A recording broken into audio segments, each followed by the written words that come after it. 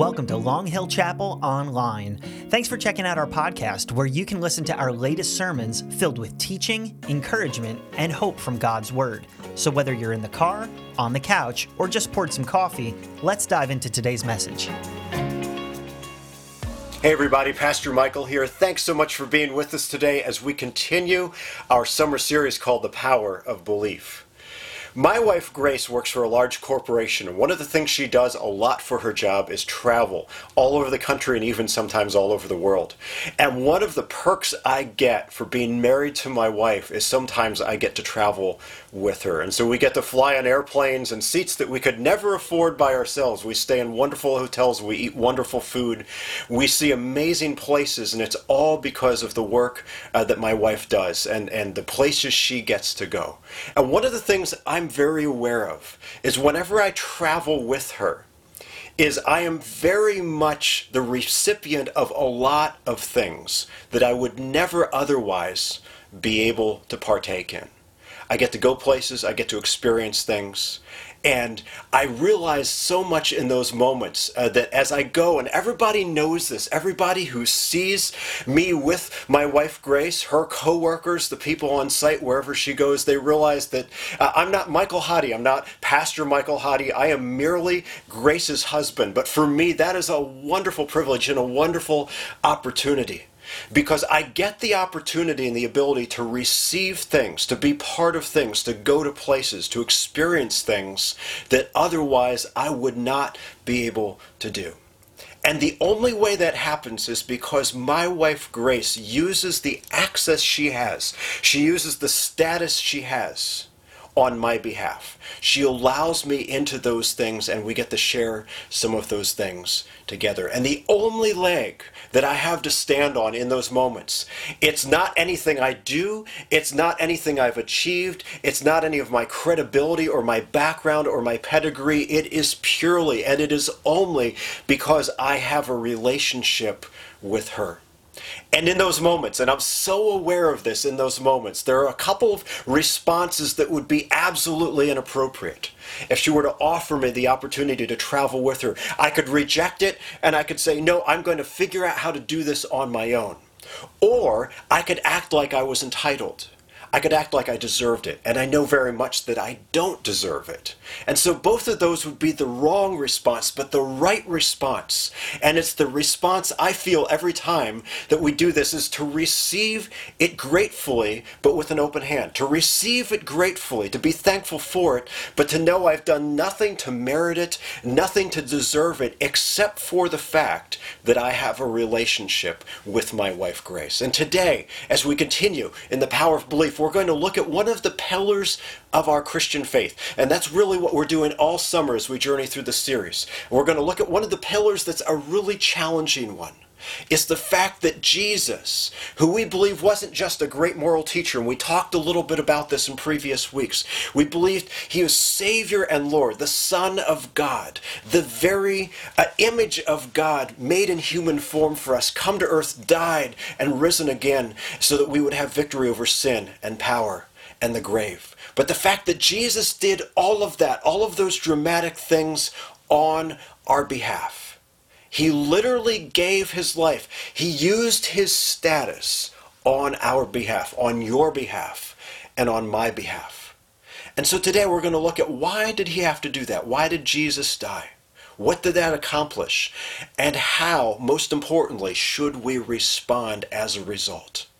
And that's where we're going to journey together. And today we're going to look at a book in the New Testament called the Book of Romans. It's this very dense theological book that was written to the early Christians in Rome by the Apostle Paul, who very often we talk about here at Long Hill Chapel. He wrote many letters and much of the New Testament, and he wrote to early churches, and he helped guide them in their belief system and how they should live as a result. He corrected, he exhorted, he encouraged, and he very often challenged them. And so today we're going to look at Romans, the very end of the 4th chapter in verse 25, into chapter 5 through about verse 11. In the original text, there would not have been chapter and verse markings. This was a continuous train of thought that the Apostle Paul would have been working through with these early believers. And so in verse 25 of chapter 4, Paul writes this. He says, he, and that he is Jesus, by the way, was delivered over to death. Why? For our sins, and was raised to life for our justification.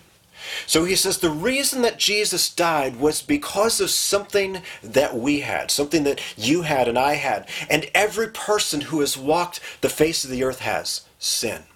And that's not a word that's a very popular word in our culture, certainly at this point. None of us, even those of us who are Jesus followers, we don't love to talk about this. But there's this idea that is foundational to our faith, that you and I are born into sin. We're not born perfect. We're not born naturally going in the right direction. If you've had little kids, and I have some little kids, we all know this, that our kids don't naturally go in the right direction. They naturally very often go in the wrong direction. And that's a perfect picture that that's how we come. We come broken. We come fallen. We come imperfect. We're born into sin. It's this thing that we're both born into and that we do with alarming regularity. And so the reason that Jesus came, he came and he died for our sins, because later on, the Apostle Paul, writing in this very same book to the Roman Christians, he says the wages of sin is death.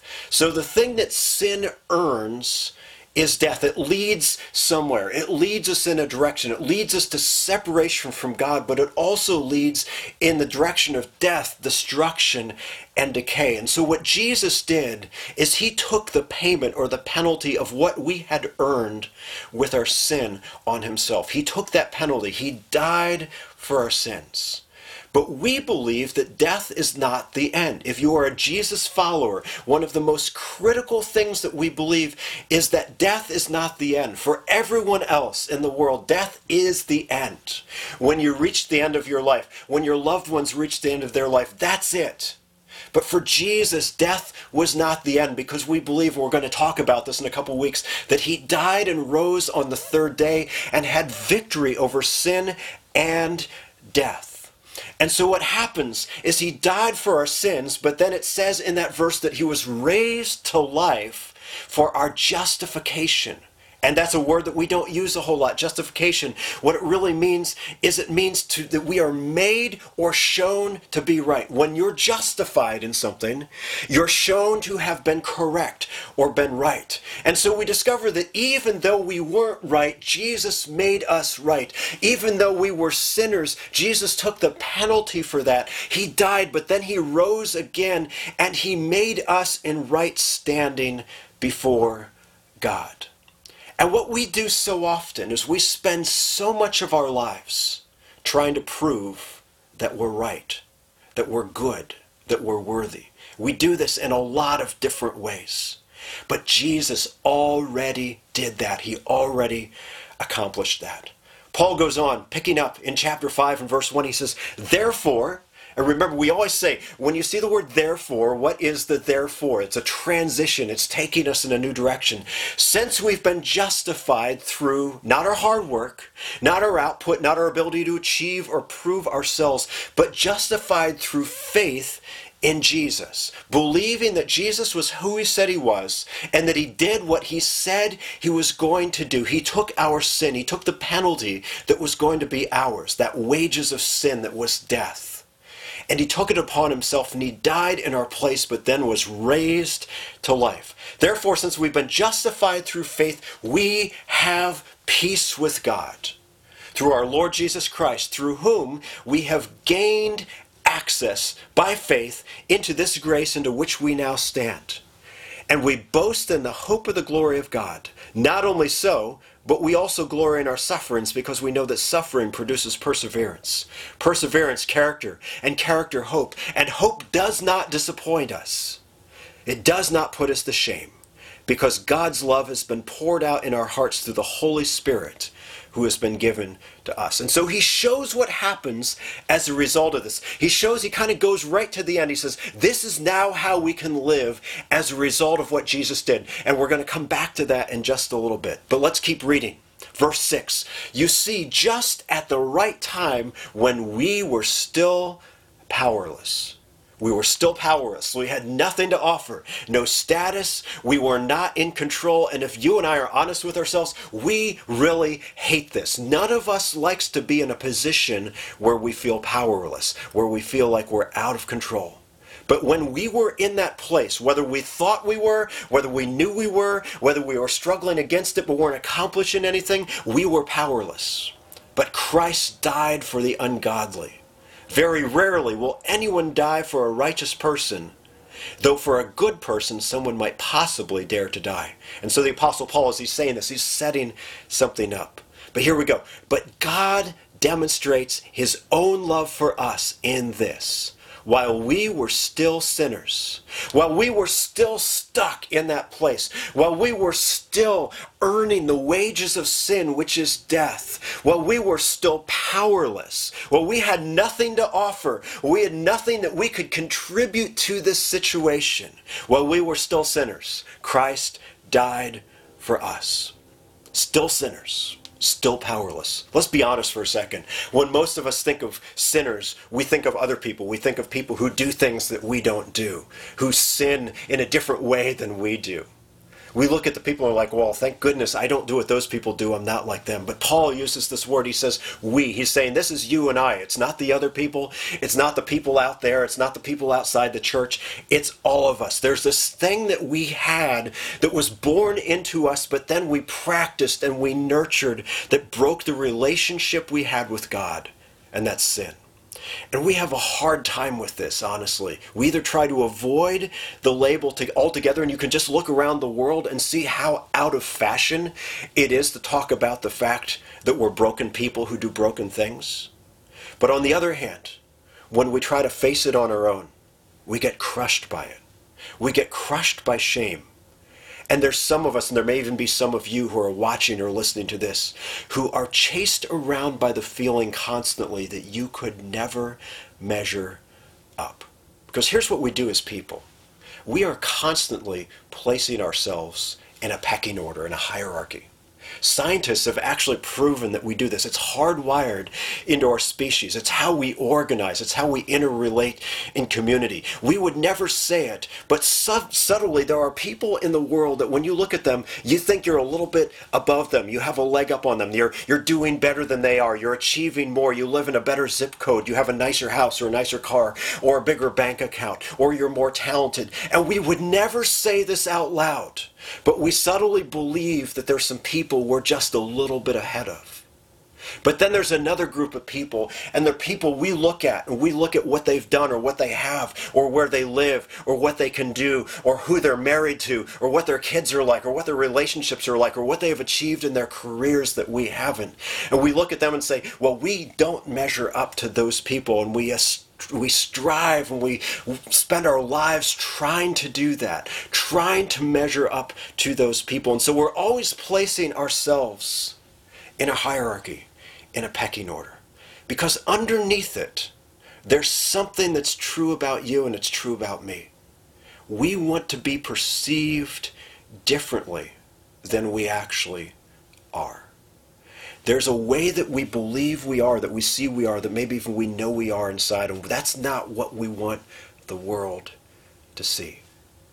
And so we become performers. And a performer, you think of a performer as someone who does music or theater or dance, or maybe someone who really achieves in sports. They put on something that is something they've worked on, that they've striven towards, that they've rehearsed, that they've practiced, that they've trained themselves. It's something more than they usually are. And there's this gap between who they are the rest of the time and what they do in those moments. But we're all this way. We all try to perform because we want to be seen differently than who we actually are. Here's a little example of that. How many of you, when you have people come over, and they can be new people that you've never had over to your house, they can be your dearest friends, how many of you try to clean up your house at least a little bit when someone comes over. Most of us do that. Some of us go completely nuts and we do the whole thing top to bottom. But we try to tidy things up and we try to make things better, and we can say it's really because, we want to serve our guests, and that's certainly true. But a lot of it is because we want to be perceived differently than we actually are. And the thing I've discovered, maybe you've discovered this, is those people coming over, they have a messy house too. We all have it, but we're all trying to put our best face forward. Because there's this idea that drives us, even at those small levels, that my value, what I'm worth, is equal to my performance. And so what this means when it comes to this issue of God, this issue that we know, most of us, that we fall short, is we do one of two things. We try to pull it together first and we try to put on our best performance, or we just get crushed by it and we never face it. And the issue is neither of those work with God. God says your performance, whether you think you've done well, whether you think you've done poorly, whether you don't know, is meaningless, because God's grace is really about us being accepted by Him regardless of our performance, because it's not about what we've done. It's not about the wages that our lives have earned, because they always lead to death. But it's the gift that God has given us. It's who He sees us as because of Jesus. Because remember that word we talked about earlier, that word justified. That word means to be made right. Even when we weren't, we were made right because of who Jesus was and because of what He's done. But if we don't get out of that mindset and receive the gift that Jesus gives us, we stay in a performance mode, and sometimes we even get in a Christian version of that same thing. And it looks like this: anything I can do to increase the perception of my performance makes me feel better about myself. So if people see me in the world, they see me from the outside better than I actually am, it makes me feel a little bit better. But there's this other thing we do too. Anything I can do to diminish others' performance makes me feel better about myself. And it's that same hierarchy. It's that same pecking order. It's saying there's some people that maybe I can push down a little bit, and maybe I can pull myself up a little bit, and both of those things make me look or feel a little better than I am. And what happens when we do that is we either become hypocrites, we become people who project a false view of ourselves to the world that looks better than we are, or we become judgmental.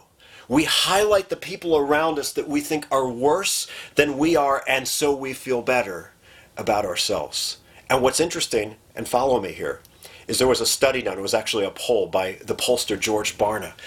And they went out in the world and they asked a bunch of people, what is the first thing that comes to mind when you think of the word Christian? Guess what the two top things were? It wasn't loving, it wasn't, forgiving, it wasn't any of the good things we'd love to be associated with. It was Christians are known for being hypocritical and judgmental.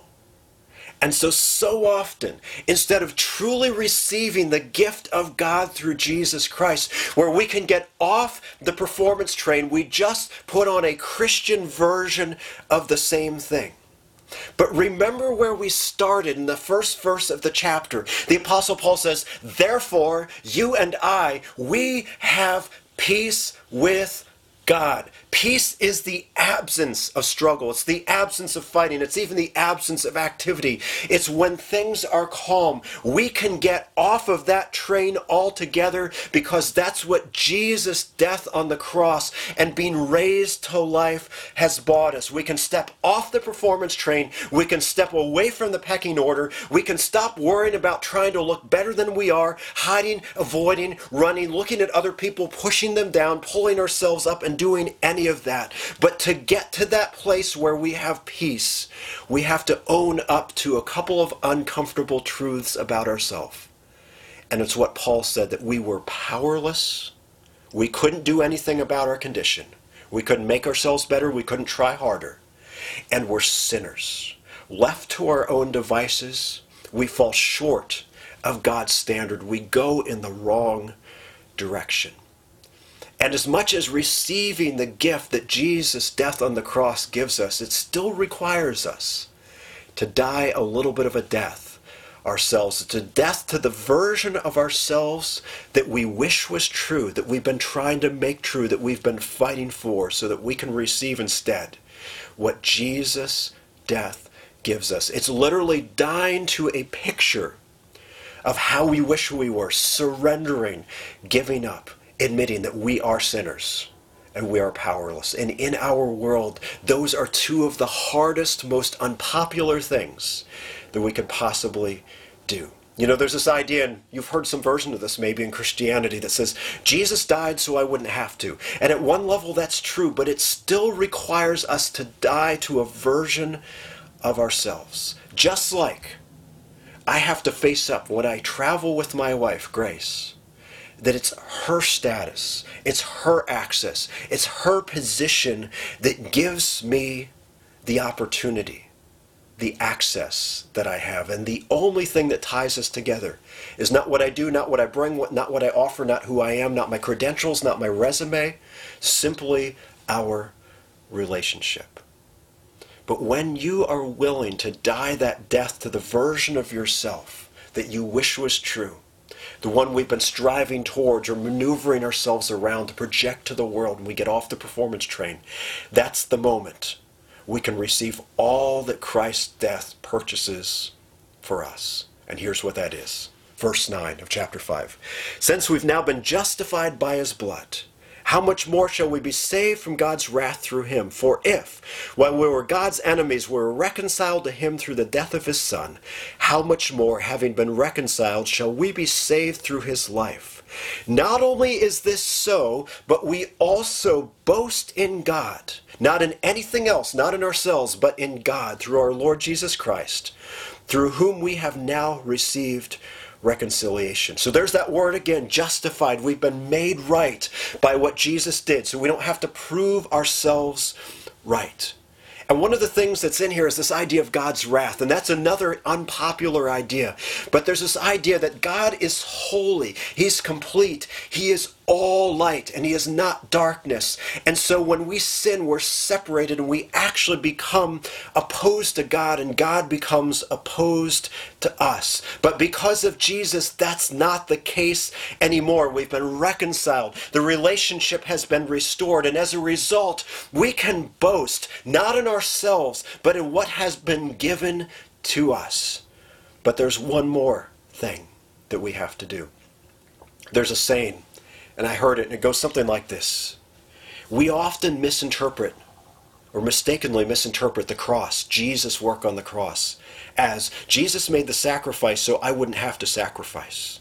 Rather, it's more like this. Jesus made the sacrifice and invites us to join him. So how do we do that?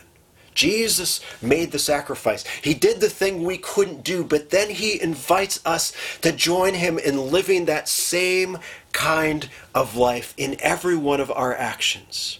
Remember how I said at the very beginning of our time together, we started with the end. The Apostle Paul kind of starts with the end. Let's go back to the beginning of chapter 5, where the Apostle Paul says, this is what we can do as a result of what Jesus has done. And this is the end of verse 2 and the beginning of verse 3. And so we boast in the hope of the glory of God. So when we look around us in the world, there's a lot of things that would cause us to lose hope. But when we look at what Jesus has done, we can hold on to hope. Not only so, but we also glory in our sufferings because we know that suffering produces perseverance, perseverance character, and character hope. And hope does not put us to shame. Some other translations say hope does not disappoint us because God's love has been poured out into our hearts through the Holy Spirit who has been given to us. So here's what we can do as a result. As we follow Jesus in this way of living, and even in this way of dying to ourselves, we can rejoice in the midst of the difficulty we have in life because it cannot destroy us. You know, when you face difficulty, it reminds us that we're limited. When we run into suffering, we're reminded of our limitations. We're reminded of our humanity. And sometimes it makes us think we're doing it wrong. What the Apostle Paul says is this is part of life. This is part of something we all experience, but because of who Jesus is and because of what he's done, we can face it in a different way because it can produce different fruit. Whenever you face suffering, it reminds you a little bit of death. Certainly when we face physical suffering, it reminds us of our limited, our finite existence. But remember what Jesus did. Jesus went through death so that death no longer has power. If Jesus died to defeat it, we don't have to be afraid of it anymore. And so when we face suffering or we face difficulty, we can actually do it knowing it is producing and growing something in us that is strong and will not be destroyed and will not destroy us, but will last. One of the things the early Christians in the early church were known for is not being afraid of death. Like literally when there was a plague or a pandemic, and this was before modern medicine, everybody else would be running out and they would be running in. They'd be nursing the sick back to health. They'd be ministering to the dying. They did this all the time and the world marveled at it. And the reason was because they did not believe that death was the end. They had literally staked their lives on this truth being true. What if we did that? What if we staked our lives? That we don't have to use our energy, our resources, our talents to preserve ourselves, to perform, to cheat death, but instead we can pour those things out even when it means we face difficulty. And so we can rejoice even when we face difficult circumstances, knowing that difficulty always comes, but we can look at it differently because we believe it's producing something. It's producing perseverance. And so the second thing we can do is we can keep going. We don't have to give up. We don't have to throw in the towel. We don't have to ask all the questions about why it's going this way because we know that God is with us. Keep going. Don't give up. And hold on to hope. Hold on to it. Cling to it. In a world that's trying to steal your hope, hold on to it. Hold on to your hope in Jesus, that Jesus has done the thing for you you could never do. And as a result, you can spend and live your life in a different direction, not trying to prove yourself to God or prove yourself to other people, but instead receiving and being filled with the love of God and pouring it out into the world around you. Just like it said in the passage, we can boast in the hope of the glory of God, that right now our present circumstances don't define us. What you're going through right now doesn't make you who you are. What Jesus has done and who Jesus has said you are, you have been justified. You've been made right. You've been shown to be right. It's all because of what Jesus has done, and we can receive that and we can glory in it, and we can realize that it's not ours to deserve, but it's a gift that we have been freely given. Because we have peace with God.